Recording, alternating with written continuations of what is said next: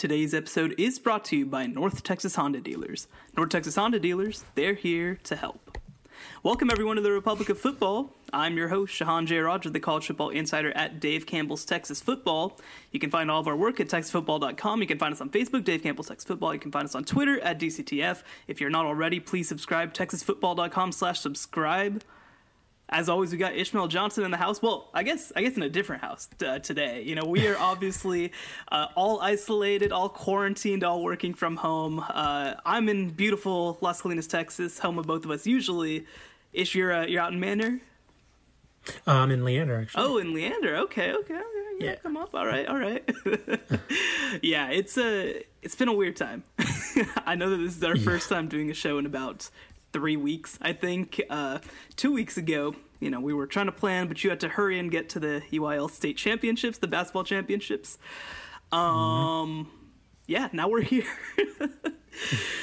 Now we're in a low budget version. My mic is, of course, still in Dallas, so I'm using my iPhone, seeing how this can compare. Probably not too much of a competition, but we'll see. Yeah, well, and I'll tell you what, I mean, I'm here. I do have my mic, but you know, because software is software and everything kind of happens at the worst times, Audacity doesn't work, so I'm recording in GarageBand. So you know, if you got something to say about the audio, you know what, you can keep it to yourself. So anyway, man, how have you been surviving this? I mean, it's been like 2 weeks since we've seen each other.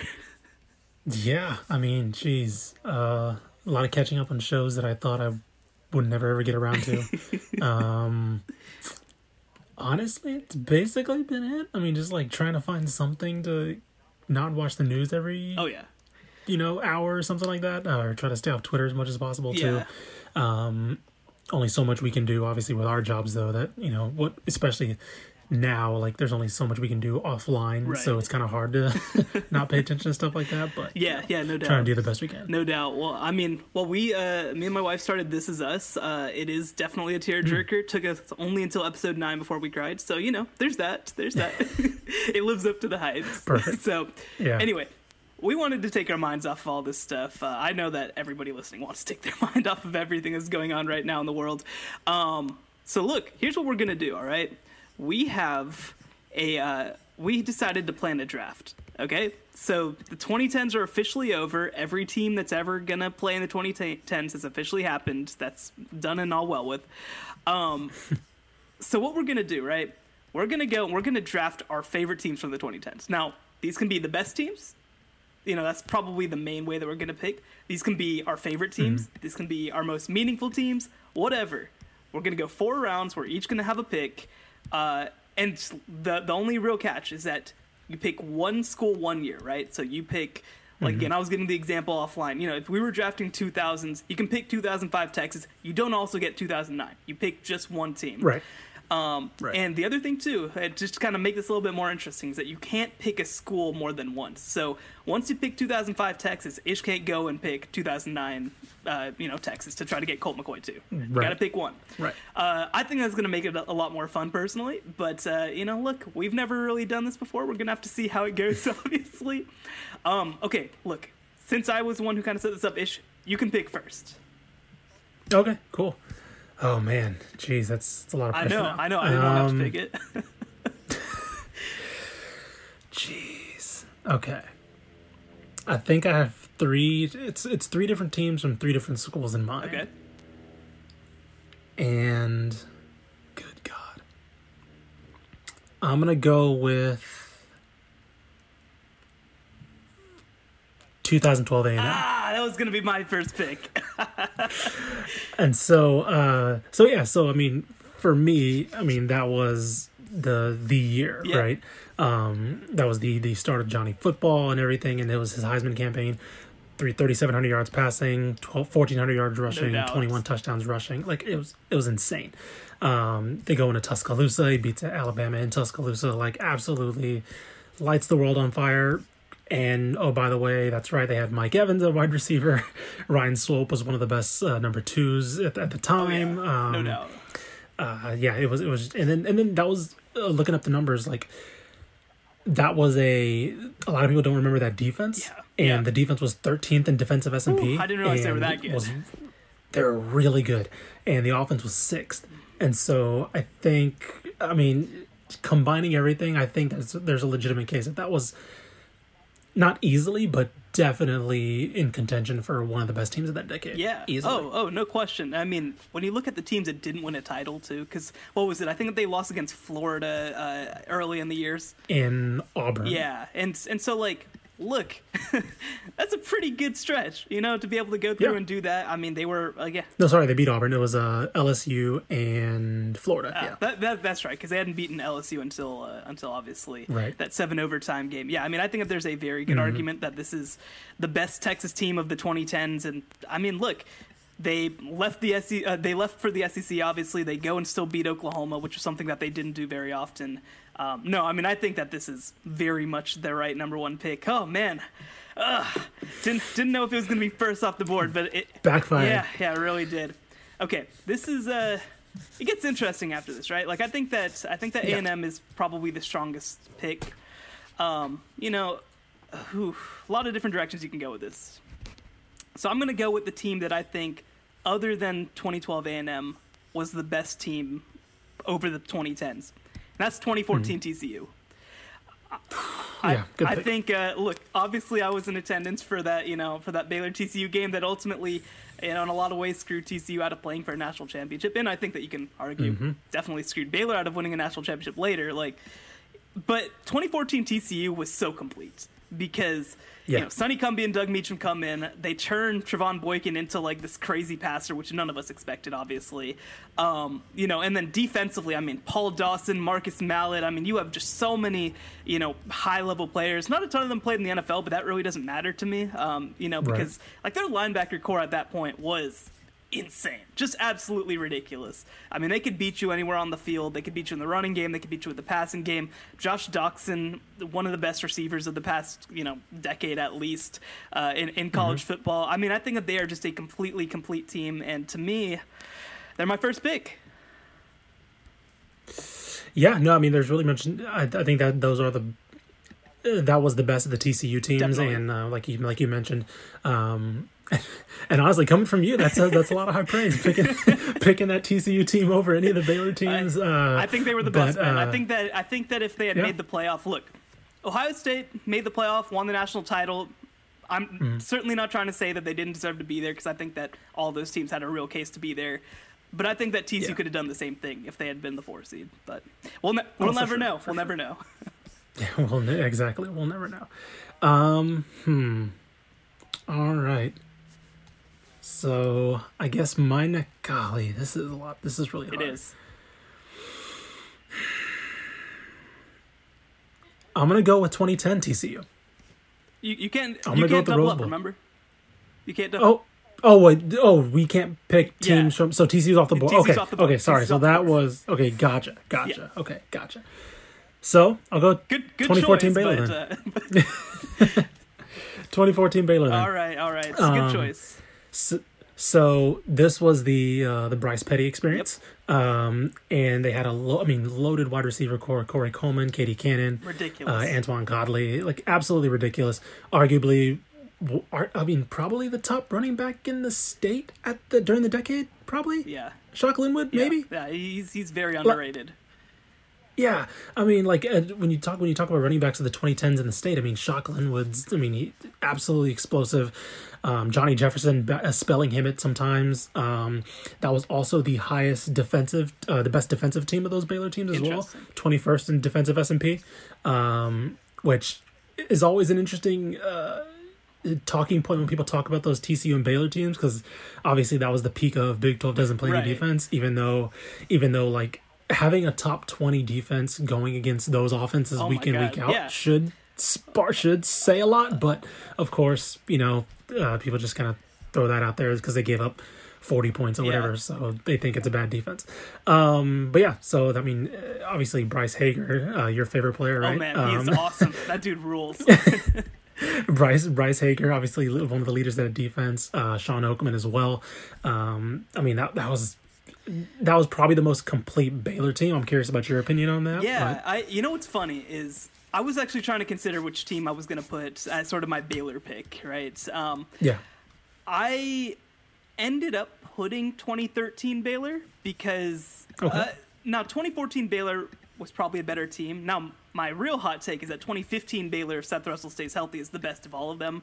We never get to obviously Probably say so. that. Probably so. But Yeah. 2013 Baylor, they were very experienced. 2014 Baylor was more talented, I'd say, but 2013 Baylor on defense was, I think, a lot more experienced. You get the big thing that you get obviously with 2013 Baylor is you get Lake Seastrunk. That's one of the trump cards that you get in 2013. 2014 Baylor is probably ultimately the best of the group, but man. There's some good teams to choose from. Yeah, I was looking at 2015 Baylor, and they were third in offensive S&P plus, 44th on defense. Yeah. But I mean, and that was juggling both Stidham and Russell at the time, obviously, and Chris then Johnson. having to obviously play. Right, exactly. Chris, and then obviously having to play Lynx Hawthorne for a game too, and so remember they it were well. still third in the nation. Yeah, that's insane. And so That's insane. like you said, if that team stays healthy, that's probably easily the best of all the Baylor teams. Yeah. Okay. Well, if you're gonna just steal Baylor from under my whatever, I mean, under my nose, that's the phrase I'm looking for. Then I respect it. I respect it. All right, where do we go next? Oh, this is tough because I think that those three teams kind of stood above everybody else. Those were the three real Right. national teams. And honestly, the three programs probably too. Yeah. Oh no, for sure. I think that if you look at the 2010s, Baylor and TCU, and then obviously A&M with a couple of really, really big seasons, I think stand above everybody else. We'll obviously talk about this later, but like, it is interesting kind of looking at the other, some of the big programs in this state. It's hard to pick a team, like it's hard to be like, I mean, we'll probably talk about them later, but like with Texas, I mean, I guess you're talking about Sam Ehlinger 2018 Texas. Like that's probably, I don't know. It's Right. just kind of weird to look at, but I'm not going to go. It's tough. I'm not going to go with any of those teams. Actually, I do think that there is a no-brainer left on the board. It is a Tom Herman coach team. It's not the one at Texas though. 2015 Houston. Now, Yep. I did definitely consider going 2011 Houston, which was a Kevin Sumlin coach team, another 13-1 team. But man, that 15 Houston team was insane. Like that team, so much fun. that team is one of the few Group of Five teams since we really even moved to a BCS structure that really, really, really could have played for a national championship. Like For sure. they go out, they win all these big games. They beat Florida State to end the year. Like they are a legit they're not good for Houston or good for the American. They were a good freaking team, and and obviously that kind of started something with the with what Tom Herman was able to do there. They bring in Ed Oliver the next year. It's a real setup year for them. But that 15 Houston team, I think, really goes down as one of the best teams to play in the state the last decade. No, easily. I mean,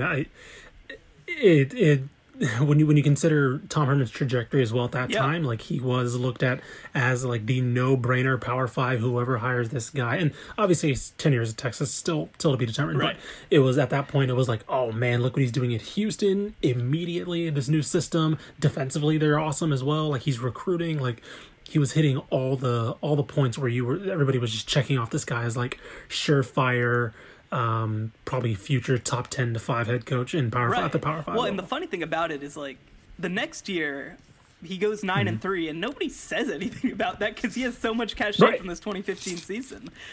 Right, and it wasn't a bad year, No. but it was still like, oh man, it's kind of a letdown, not too much, We all but thought like that it they was were like, going to be that's interesting. UCF. We all thought that they were going Right? to be Didn't they like start off the year? They beat Oklahoma. I forget who they beat. Yeah, they beat Oklahoma in at the beginning of the year. 2016, So it was like, oh, okay. Yeah. So I mean, look, that 2015 team I think definitely goes down as one of the best in the states. Yeah, easily. All right. All right. I don't think I have to think twice about this All right.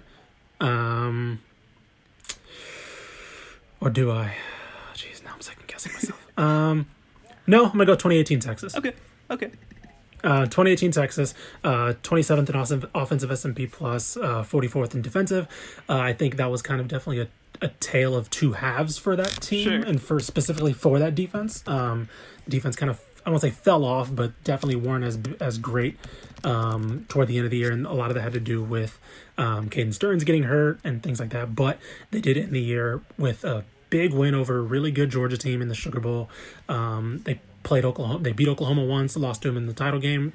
That was kind of the 2019 was Sam Ehlinger's probably true breakout, but 2018 was definitely him stepping up and proving that he could be a top quarterback in the country, and probably cementing himself as Texas. I mean, pretty easily Texas' best quarterback of this decade. Oh yeah, But that was definitely like the moment where he was like, oh, this guy's a cut above. Because his freshman year, you saw the mistakes, you saw like, you saw kind of a gamer factor in him, but it was still like, all right, if he can cut down the turnovers, so a lot of caveats to it. And 2018 was definitely like, oh no, this guy has the job, and there's no question. Well, and that's, I think, the biggest compliment that you can give him is that, after his freshman year, like you mentioned, a little all over the place, like you saw the flashes, you saw the downsides. 2018 was really the year where it was like, this guy's going to be a 4-year starter, and it's not going to be in question. I mean, heck, I remember people, even to a certain extent before that year being like, could one of these freshmen come in and, cause some issues? And like, 2018, and obviously into 2019 too, but 2018 was like, no, this is not happening,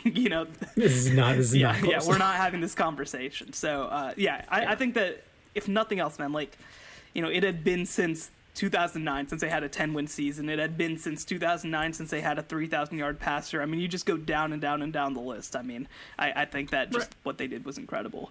It is interesting. I honestly didn't consider taking Texas that hard. I mean, they were a good team. Okay. Yeah. I don't know. I just think that there's more fun teams for me. There probably are. There probably are. I was going more off of like, probably direct on-field comparisons, for sure. And probably like actually lining these teams up. Probably for sure. Okay. I do say that, and honestly, figuring out where to go next is tough. I actually am between. Yeah. I'm between 3 teams right now. Mm-hmm. And I think I'm not going to overthink it. I'm going to go 2019 SMU. I think that was the other. It was between them and Texas. Yeah. You look at what SMU has gone through for literally the past 30 years. I guess it's 40 years at this point. Oh my God, we're in the 2020s. I mean, they hadn't won 10 games since '84. I want to say, like, it had been that long since they had fielded that level of team. And look, obviously, there's a difference between doing it in the Southwest Conference versus doing it in the American. But like, they had to beat a lot of really good teams to get there. They had to beat TCU. Right. Like, they had to beat, obviously, the teams that they had to play. They had to play the Houstons. They had to play, that level of team, and they managed to handle things. Their loss was obviously to Memphis that kind of derailed things, and Memphis was one of the best teams in the country this season. And then they lose on the road at Navy, which is a perfectly reasonable loss. Like, I think that this was one of the most complete teams that they've had. This reminds me, actually, in a funny way, a lot of that 2013 Baylor team, just because they had so much experience on defense, and it was kind of just a culmination year.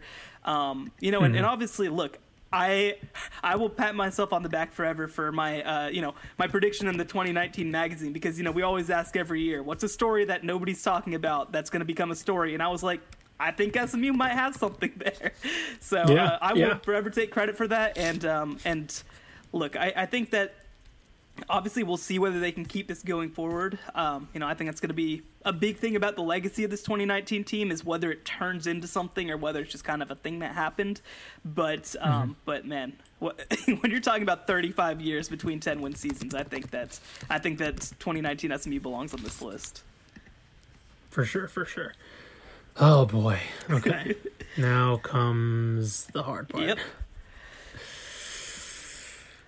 Because I feel like there's an obvious choice for me, but I don't know if I want to go there, because I feel like there's like an underrated choice right below that for me. I think that we're talking about the same choices, so I'm curious where you go. Oh God. I'm gonna go. Oh my gosh, I do not know. I think I'm gonna go with. I'm gonna go 2018 North Texas. So I'm gonna stick with it. Curious what your last pick is, but I mean, obviously that was the team. That was the team that, I mean, unfortunately, was the pinnacle of Seth Littrell and Mason Fine's tenure together. It was a substantially improved defense from 2017, which was kind of their first off point. But obviously they go into, I believe that was the Arkansas win as well. They go into Arkansas, obviously not a very good Arkansas, but still they go into Arkansas. It's still Arkansas. Come out with a win. Right. It's still, you're still going into Brian Denny. Is it Brian Denny? No, not Brian Denny. Reynolds. Reynolds. Reynolds, and so you're coming out with a win, dominating win. They beat SMU, who was not at the level we saw last year, but still not terrible at that time. The funny thing about it is that if they don't beat SMU makes a bowl game. Like, they kept them out of a bowl game. Right. Yeah, that's true. But they were obviously still getting their feet wet under Sonny Dykes. And I mean, it was just Mason Fine just showing what he could do. Yeah. And that team was just so much fun. The defense was so much better than the year before. And it's so unfortunate that we never got to see them, or that they were so experienced at that time, because they just fell off a cliff in 2019 and just did not have anything to support. But, I mean, Mason Fine putting up nearly 3,800 yards, unfortunately getting hurt and then kind of ruining the bowl game and then their whole second half of the season, I would say, with just inconsistent performances. But I think the peaks of that season, starting off 4-0 and really, really getting that thing going, was just a lot of fun. And I think I don't want to overthink it, so I'm just going to go with that. Yeah, honestly, the funny stat about them is always going to be that they had double-digit leads in every single game that they lost in the regular season. And that's going to be something that we look back on and we're like, this sucks. This really sucks that they didn't come out with a Conference USA title. But I agree. This is, to me, their best team. We can ask Ashley Pickle about it later and see what her pick for the best team was. But I think that this was the moment. Regardless, I know that obviously they made the conference title game the year before that, right? But I still think that this was a better team overall. I think that they had the moments that we're going to remember forever with that SMU win and with that Arkansas win. Like, I just think it's a fantastic team, and I think that's absolutely the right pick. Okay, so the pick that I'm going to go here, to me, absolutely the right choice. Absolute, like, no-brainer right choice. It's not going to get me any votes if we put this up to a poll, but it's the right choice. 2013 Rice. 10 wins. Yes. 10 okay, wins. That was the other team. That was the other team. They won freaking Conference USA. They won freaking 10 games. David Bailiff is a god forever in this state over doing that. Like, obviously he's got plenty of other stuff. Taylor McCargy, man. Oh my god. Dreyfus Jackson, man, like what they had at quarterback there. I mean, because the 2 years that he was the main starter, they won 10 and 8 games. Like, that's crazy, at Rice. Yeah. Like, it's really, really hard to win at Rice, as we've obviously seen over basically, the past 40 years. This was a really good team. This was a complete team. This was sort of the team that really put Rice on the map again. If we ever go through realignment again, this is going to be one of those teams that kind of keeps them up at that proves, hey, they can compete at this level. Again, I just felt like that one was a no-brainer. So might not get me a whole lot of votes if we put this up to a vote. But you know what? I got to go with the right choice. Okay, so I wanted to go ahead. No, go ahead. Oh, okay. So I wanted to say Rice was on my list. That Rice team. 2017 UTSA was also on my list, because that was the one Group of 5 team that had 34th defensive S&P plus. Wow.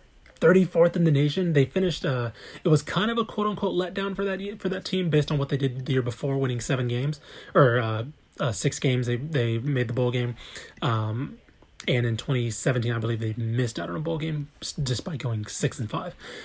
But they were still. That was Pete Golding's last year as defensive coordinator before he got plucked away to Alabama. That was one team that I wanted to bring up. The other team I wanted to bring up that did not make a bowl game, but 2016 Texas Tech. Crazy. I mean, insane. That was the Pat Mahomes, of course, explosion year. Surprisingly, despite missing a bowl game, unlike 2015, all the metrics were better in 2016. The defense was actually better. I might be remembering wrong, but wasn't 2016 the year they made a bowl, and 2015 was the year they missed a bowl? No, 2015 they went 7-6. Okay. They played in the Texas Bowl, and then 2016 was 5-7.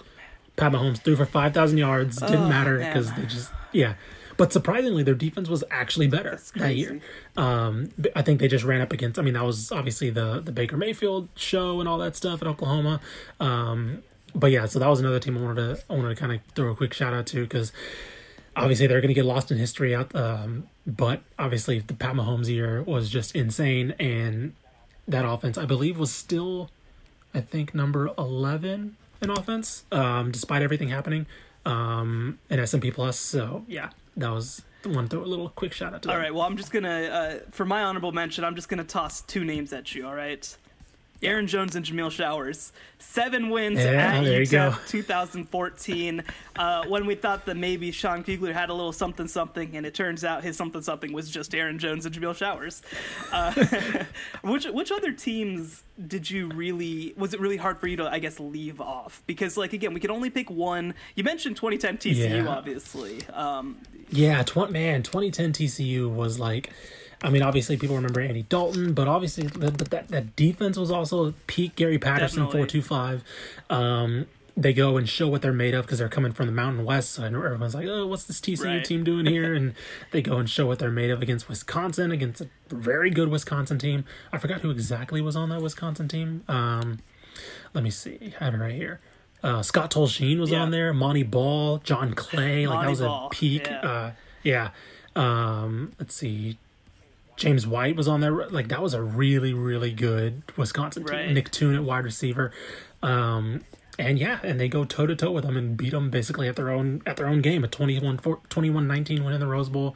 They had wins over number 6 Utah that year, 47-7. They beat Utah. Yeah, and it was just so impressive. And then they have a win over a solid Baylor team. Obviously, it wasn't peak Baylor, but 45-10 over a eventually 7-6 Baylor Yep. team. And yeah, I mean that was kind of the ushering in of, Gary Patterson's a really good coach, and T knows that he's doing at TCU. Yeah, no doubt. So for me, again, picking a Baylor team was pretty hard because they had a really, really good decade. Obviously, I mean, I think that you could have made a pretty decent argument for the 2019 team. Obviously, that went to the Sugar Bowl. Absolutely. In terms of the teams that weren't necessarily conference title caliber, I mean, 2011 Baylor. Like, obviously, they're not one of those teams that's going to, we're not talking about them going on the field and obviously beating some of the other teams that we talked about, but, like, it's RG3's Heisman year. They win 10 games for, again, the first time in forever. A fairly experienced defense are kind of able to do enough, obviously. And then you look at, obviously, the NFL talent on that team. I mean, it's insane. And you mentioned they opened that year with a 50-48 win over TCU, and that's kind of the launching point for what they're able to do. Let's see, which other ones? I mean, you can go the year after the Johnny's year after his Heisman year, 2013. Year for sure. And so obviously that was probably one of the best games I've ever seen against Alabama to open the year. Or not to open the year, but midway. Midway through when they hosted him in Kyle Field. Honestly, the one that surprisingly ranked pretty well was 2014 A&M. Yeah, that was the Kenny Kyle Allen year. 8th in offensive S&P plus, 61st in defense, but still, like, that was like a pretty solid team that I think rates out higher than a lot of people remember. Yeah, no question. And again, I mentioned 2011 Houston. Was that was still Keenum, right? At that point, I think so. I think 20 Keenum. I think that was Keenum's senior year. I'm pretty sure that was still Keenum. Yeah, because that was the year that got Kevin Sumlin the A&M job. Right. North Texas. Yeah, that was Keenum. North Texas again earlier in the decade. I think it was 2012. Had a Dan McCartney 9-win season. But that was a little bit more of an outlier than sort of a rule. Right. Again, I mean, TCU's had several really high level teams. I mean, obviously they were 11-3 and played against Stanford in the in the Alamo Bowl not that long ago. Mm-hmm. Yeah, one thing that is kind of funny, and I mean, I don't know what this says about where we're at right now as Texas football, is how many of these best teams are from the first half of the decade. That's because I mean, you're talking about 2018 Texas, you're talking about 2019 SMU, but like out of our picks, in 2018 UNT, but obviously they're not in a good spot right now. But out of our picks, we got 12 A&M, 14 TCU, 14 Baylor, 15 Houston, 13 Rice. Like, there's not a whole lot of teams right now that are kind of rolling, and I think, we talked a lot about how mediocre 2019 was for everybody. Right. I mean, how disappointing. Really, when you look at it, it was Baylor and SMU, and other than that, I don't know. Texas was fine, and A&M wasn't a bad team. They just had a bad schedule, but it wasn't a standout year for them by any means. Now heading into the 2020s. Texas should have a really good 2020. A&M should have a really good 2020. SMU, Baylor, hopefully TCU. Like, they should all be pretty good right now. That's kind of the hope, obviously. But, man, I think that obviously you look at, there's a million factors that kind of go into why coaching football in Texas, I think in the late 2010s is harder than the early 2010s. Not to even mention UTSA and Texas State becoming programs at this level. Right. But it's still a little concerning to look at all that and be like, we don't really have a national title contender right now. We don't have a conference title winner in a couple of years. Like, it's a little bit disappointing for, to me, the best football state in the country. No, for sure. I mean, and when you consider where they were, let's take this back to 2010, right? It was like, oh, Texas, they're still on the right track. They were in a national title game to open the decade. Right. TCU's right there. They start off the decade really well. Baylor, we saw Baylor creeping up at that point to being what they eventually were around the decade. And yeah, now considering where things are, and even, A&M too. A&M was still kind of on an upward trajectory. They weren't in the SEC yet, and they were still kind of in the midst of the Mike Sherman era. But there were points of that Mike Sherman era where people thought, oh, he's gonna take them to national prominence, or at least on the verge of that. Yeah, it's kind of wild to see how there's kind of a lot of teams are in limbo right now.